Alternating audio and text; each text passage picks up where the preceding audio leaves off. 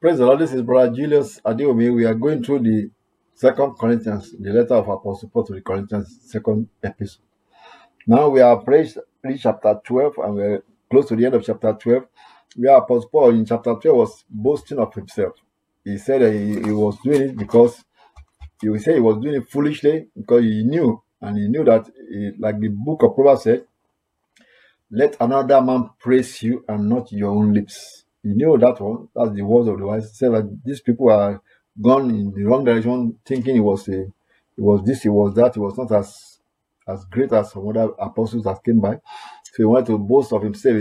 So that's what chapter 12 of 2 Corinthians was talking about, where he talked about all the sufferings that he has suffered for the gospel. He said that is the certificate that showed that he was serving Christ.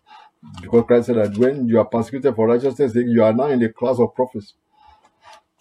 He also went further and talk about revelations and dreams God has showed to him visions.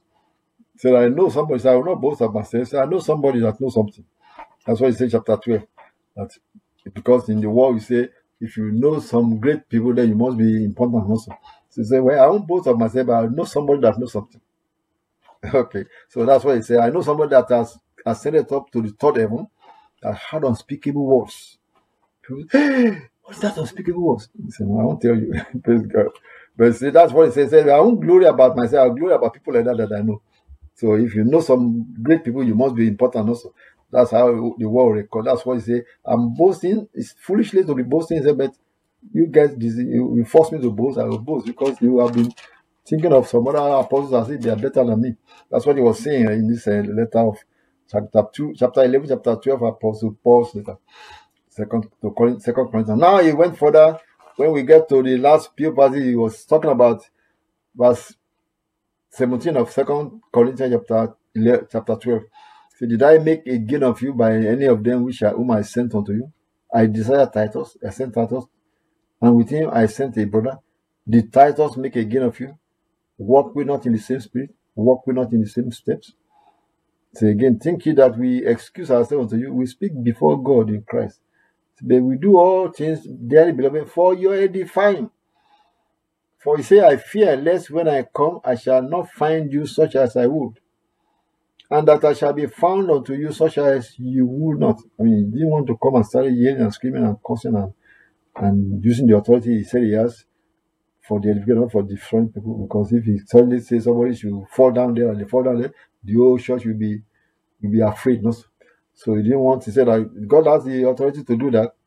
Remember the story in the book of Acts where they say there was one man, Ananias and Sapphira, when everybody was donating their clothes and they are selling their land and bringing the money to the apostles.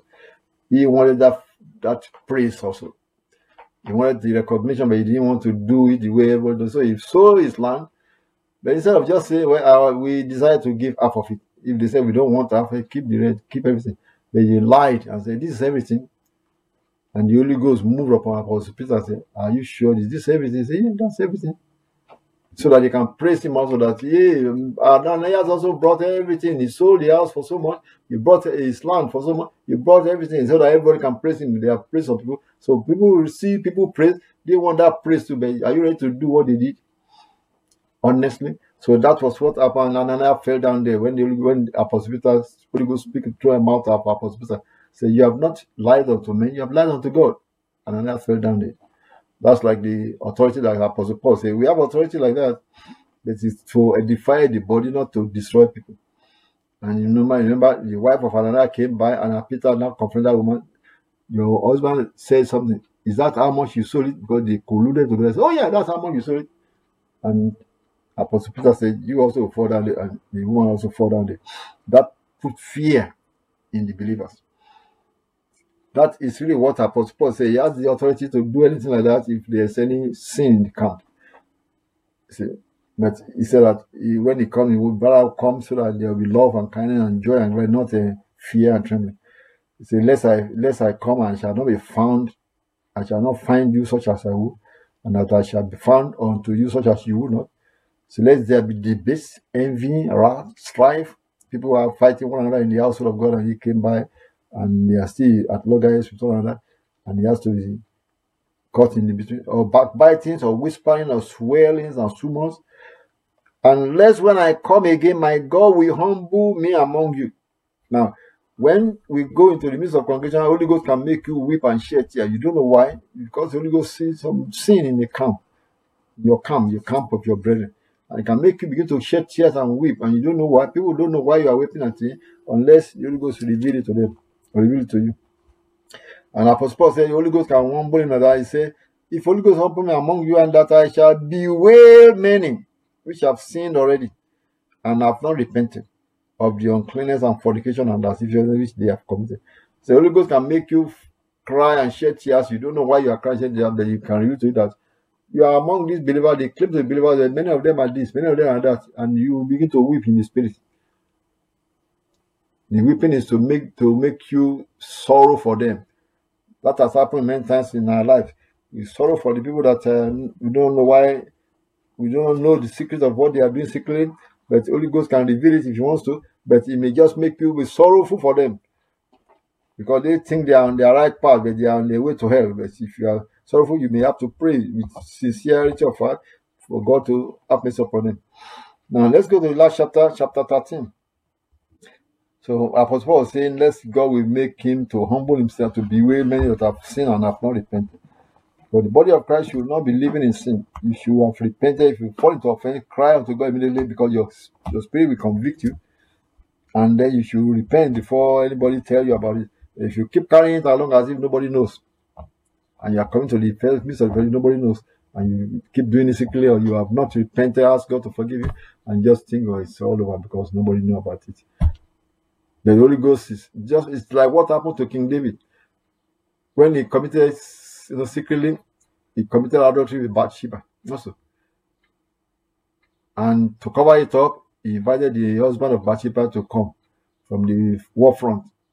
And when that man would not go into his wife to sleep together, so that he can know that he was the one that impregnated his wife, he couldn't cover it up like that. So he secretly he commanded that man to be killed in the war. And he thought everything is over, and it's covered, everything is covered up. And very soon he married this woman, as now she's now a widow. Almost like to help the woman. He married the woman, but God kept quiet. Almost a year passed, the baby was born. The baby that he impregnated the woman in adultery, the baby was born, and God kept quiet. People have said, nobody knows about this thing. So kind of kept it quiet. And then God sent the prophet to him to tell him that God knows about these things, and you have not repented. You've killed, you've stolen a man's wife and killed a man, which means he was guilty of death. And King David went to sorrow.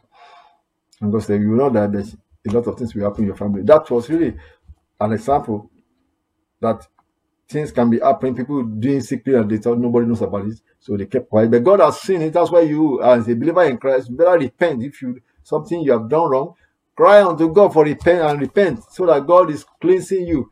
But if you think you are forgetting Christ that is in our midst, that He has seen you already, but nobody in the church knows about it. Nobody knows about it. Just keep quiet. Just keep coming to the fellowship. Oh, singing praise with them, worshiping God with them. And God has seen what you have done. You have not fallen on your face and said, Lord, I did this. I'm sorry, for repent and forgive. And you thought for God is far away. You didn't know about it. And nobody knows about it. So you are not ashamed. No shame come to you. That is the dangerous part. If you are a seed of God, you better repent. If you are not a seed of God, that may be meaning that you are actually on your way to hell, lake of fire. So your church going does not mean anything if you are on your way to lake of fire.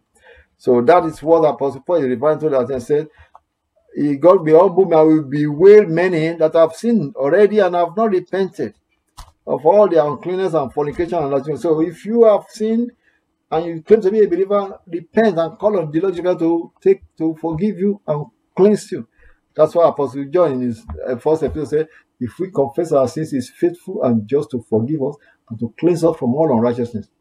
So don't think since nobody knew about this thing you have done secretly, so you forget about it as if time will erase it. Time does not erase until you cry unto God and ask for forgiveness. If you are a believer indeed, you better cry unto God, let it be forgiven you. Verse chapter 13. Now let's go to chapter 13.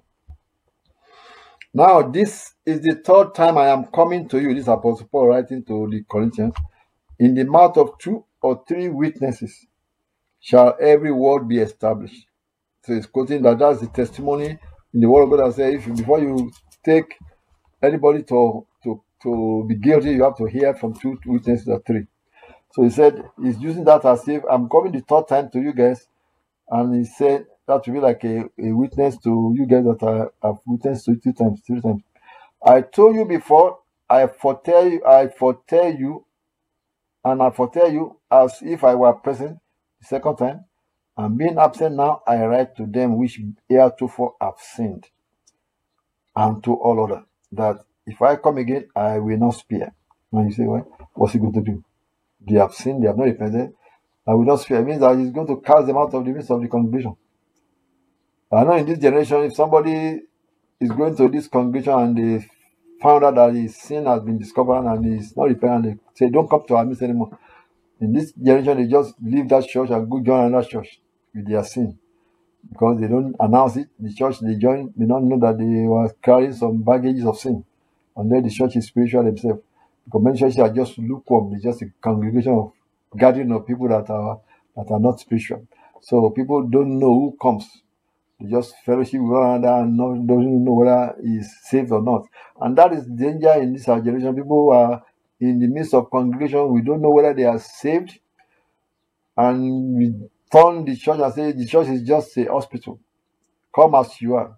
And they come, homosexual could come in the midst and never repent and still be sleeping with a homosexual partner in the house. Nobody go to the house alone. And they are deceiving themselves, all right? They're not deceiving God.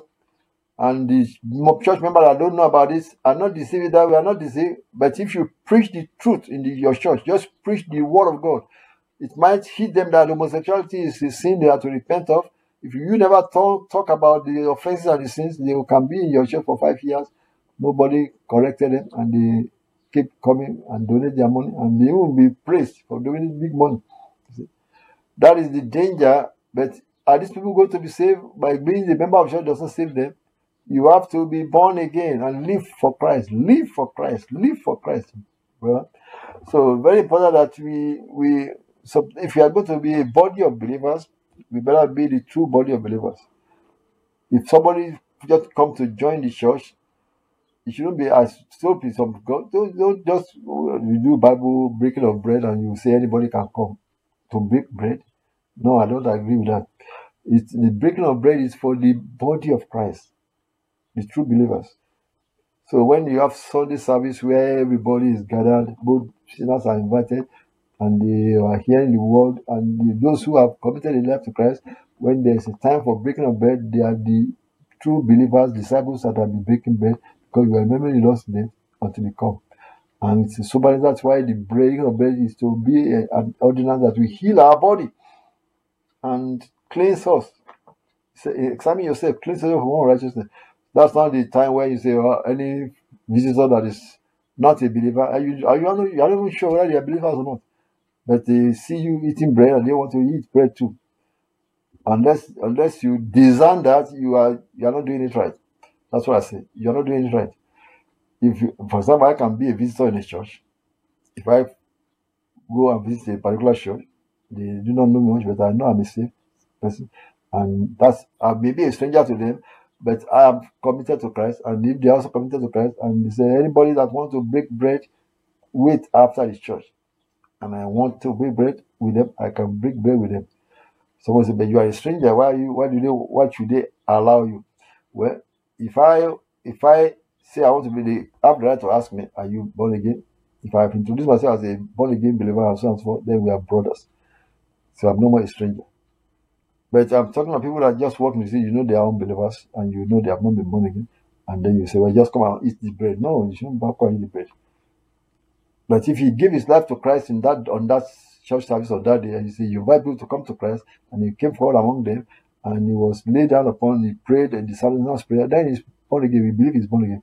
Even though that was the first time of being a visitor in your church, and he has confessed Christ as we say sinner's prayer, then we accept him as born again. Then if we say everybody that wants to receive the breaking of bread, then he can wait behind. Fine. And our children that are being raised in the way of the also can wait behind and partake of the breaking of bread. But if that's not the case, just a stranger that is just coming in to visit and he saw people eating bread, we partake of bread to them. But if you organize it right and tell the people that don't teach these things unless you have committed your life to Christ, then he's committed. He is hearing that and he make up his mind to still eat it, then he's confessing that he wants to commit himself to Christ when he has committed to Christ.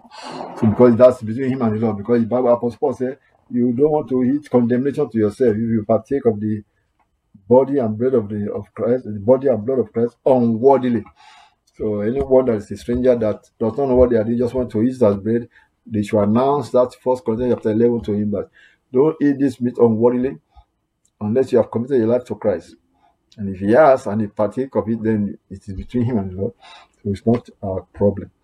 But some churches say, well, it's okay to just invite. No, we have to do it right. If you are going to get the right thing, want it to bless us, we have to do it right. God bless you. Now let's continue in 2 Corinthians. We are reading chapter 13. And here is verse 2 that we are reading. Apostle Paul said, I told you before and foretell you as if I were present the second time, and being absent now I write to them which heretofore have sinned, and to all other that if I come again, I will not spare. I say, what's he going to do? He's going to cast them out of the church, out of his congregation. Since you seek a proof of Christ speaking in me, which to you word is not weak, but is mighty in you. For though he was crucified through weakness, yet he lived by the power of God. For we also are weak in him, but we shall live with him by the power of God toward you. Examine yourself. Now is exhorting the Corinthians. Examine yourselves whether ye be in the faith. Individually, you examine yourself, the way you are conducting your life. Are you in the faith? Is that the way Christ expected to walk? Apostle Paul has laid down, this is the way of believers, the Gentile church. Examine yourself whether ye be in the faith. Prove your own selves. Know ye not your own selves, how that Jesus Christ is in you, except ye be reprobates? He said Christ is in us. So you should be able to prove yourself by searching the scriptures and say, this is what the Lord expected from us. The Bible, the Word of God, is a mirror for which to search our hearts and see that we are walking uprightly the way the Lord wants us to walk. So unless you are reprobates, reprobate means they don't have Christ in them. So, but I trust that ye shall know that we are not reprobates. Now I pray to God that ye do no evil, not that we should appear approved, but that ye should do that which is honest, though we be as reprobates. For we can do nothing against the truth, but for the truth. For we are glad when we are weak and ye are strong, and this also we wish, even your perfection. Therefore, I write these things, being absent, lest being present I should use sharpness, according to the power which the Lord has given me to edification and not to destruction. This is the second time he's saying it. He said he could use sharpness. If when you come to their midst, sharpness means authoritative word instead of kind and loving and gentle word.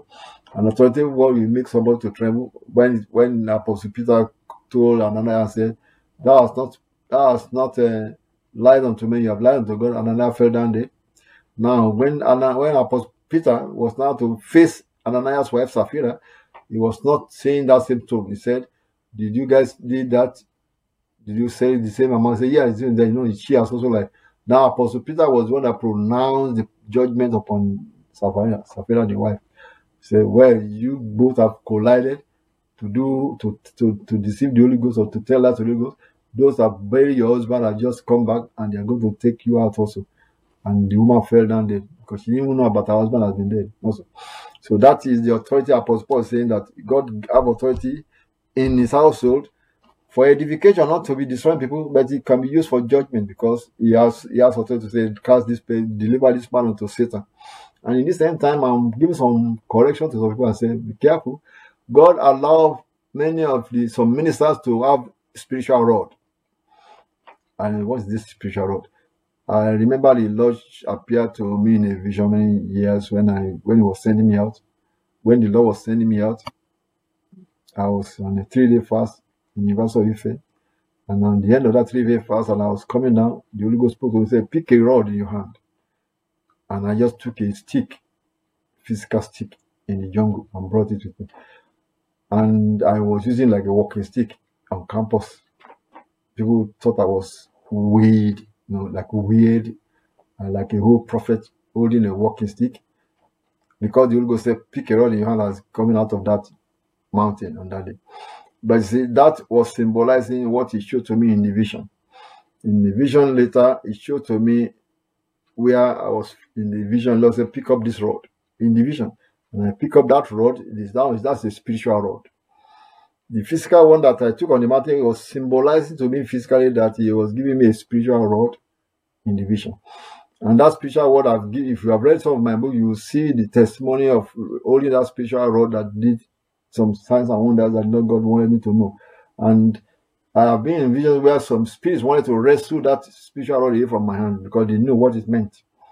They knew the authority that spiritual rod I was holding in my hand in the spirit, what it meant. So they wanted to take it away from me and they couldn't, because it was God that gave it to me in that vision. And I've been in a vision where I was falling sick, and then I was in the vision where I took my spiritual rod and a bird in the spirit. A bird in the spirit run away, and I followed that bird in the spirit and whipped the bird with that spiritual rod, and the bird was smitten. So that was what the Lord was showing, that he has given rod to me to judge some satanic spirits. That is for my ministry, of course. Now, the Lord has given us spiritual rod like that to specific ministries. And that is what Apostle Paul say he has authority. Is for edifying the body of Christ, not for judging the believer. It's for driving demons out, or satanic spirits that wanted to resist the authority of the word of God. We drive them out by the rod of the Son of God, the rod of the Lord Jesus Christ that we have in our hand. We shall judge the world with a rod of iron. Is also an example of that. Apostle Paul was using that example and say he has a power which the Lord has given him to edification and not to destruction. So the rod God gives to me is not for chastising anybody. It's for driving demons out in the spirit world, resisting the devil. There was another vision where a satanic priest was coming against the church, a body of Christ, and I found myself in a priestly garment in that vision, a priestly garment, with my rod of God in my hand, and whipped that satanic spirit, and he fled from that congregation. That is what God is talking about. It's a spiritual rod, but it has to be given to men that are defending the flock. And that is what God is doing, and He's giving it at specific time to specific people that are prayer warriors and that He has sent out. And that is what Apostle Paul is referring to when he said, God has given him a power which the Lord has given him to edification, not to destruction.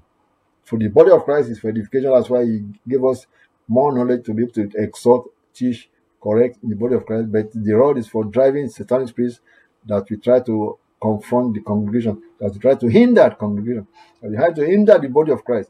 And the rod will come in the spirit and beat that devil away. And that is what Apostle Paul is alluding to also here. And he went further in verse 11, and he's going to wrap up his letter. Finally, brethren, farewell. Be perfect, be of good comfort, be of one mind, live in peace, and the God of love and peace shall be with you. Now look at that. After he has spoken all the chapter 12, chapter 13, chapter 11, as if he was hungry, as if he was, and now he's talking softly at the end. So this last part does not overrule or erase everything he has spoken in chapter 11, chapter 12 of his boasting and his bragging, and say, no, it's just after he spoke and wrote in powerful words, then he come back and wrote in gentle words, because he's like a father to his children. Think of that. Your father may be angry when you are little and you did something wrong. The father was angry and beat the big baby, bang, bang, bang, bang, and the baby is crying and yelling and screaming. But after a while, the father cooled down and calmed down, and the baby is not going to be thrown out of the house. The father later carried the baby and hugged the baby. But you are the one that was beating the baby just now. Yeah, that's over. The baby has learned his lesson, and now the baby is not comforted. The baby is back in the father's hand. That is really an example of what you see in Apostle Paul's letter. With all this screaming and yelling, I talk about and say, I have authority. I can talk sharply to you guys. In verse 10, now he said, finally, he's not talking softly to wrap up his letter. Finally, brethren, fear well. Be perfect. Be of good comfort. Be of one mind. Live in peace. And the God of love and peace shall be with you. Greet one another with an holy kiss. Now, the apostles in the old time, they always say that. Greet one another with an holy kiss. What is an holy kiss? Well, a kiss. Well, just as whatever it is you show love for another. Not that you should put your tongue in somebody else's tongue or kiss, unless it's your wife, of course, or your spouse. But it's a holy kiss is just sometimes you kiss one another in the ship. In every country they do different ways. But it's a sign of loving one another, kiss one another with an holy kiss, whether you just hug or just blow kisses, is what they do in that generation to show that they are in love with one another. We love one another. We love the Lord Jesus Christ. We are one body in Christ. We are together in this thing. Verse 13 says, all the saints salute you. Who are the saints? All the believers around Apostle Paul. But on the other side, where he was writing letters, saying they are saluting you guys. The grace of the Lord Jesus Christ and the love of God and the communion of the Holy Ghost be with you all. Amen. Now that last verse is what many churches use to wrap up their sermon. Or in our church, we sometimes use it and say, the grace of our Lord Jesus Christ, the love of God, the communion of the Holy Ghost be with us now and forevermore. Amen. Which is like a prayer for everybody. And that is how he wrap up this 2 Corinthians chapter 13. Now let me put some in the last few Bible verses. Let's point to some key verses in this book that we can refresh our mind in. In 2 Corinthians chapter 3 verse 8, Apostle Paul mentioned the fact that we are to change from glory unto glory. Don't forget that. Verse 2 Corinthians chapter 3 verse 18, not verse 8, verse 18. And when we are at that chapter 3, we mentioned that we are changing from glory unto glory because we are to come to the image of the Son of God. That's what he said in verse 18.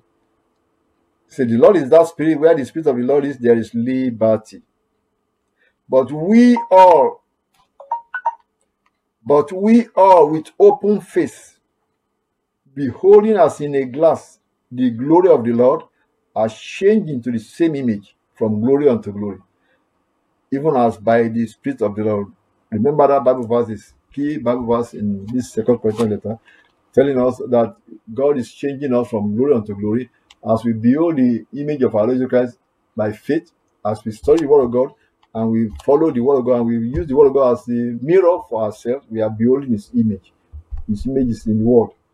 And as we see ourselves, we see anything need to be corrected, you correct it, walking in the Word of God.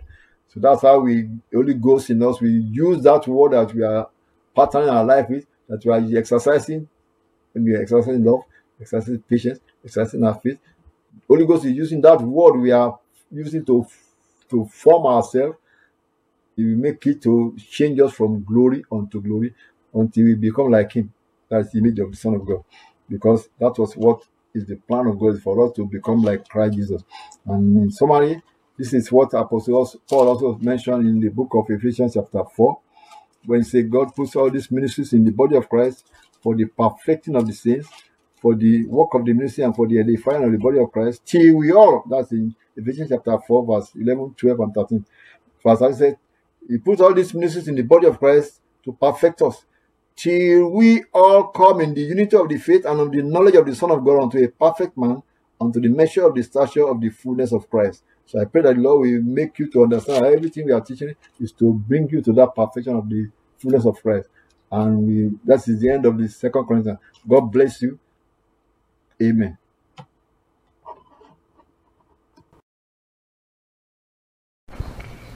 Praise the Lord. Well, we will continue this message in the next broadcast. The Bible said, precept shall be upon precept, line upon line, a little there, a little there.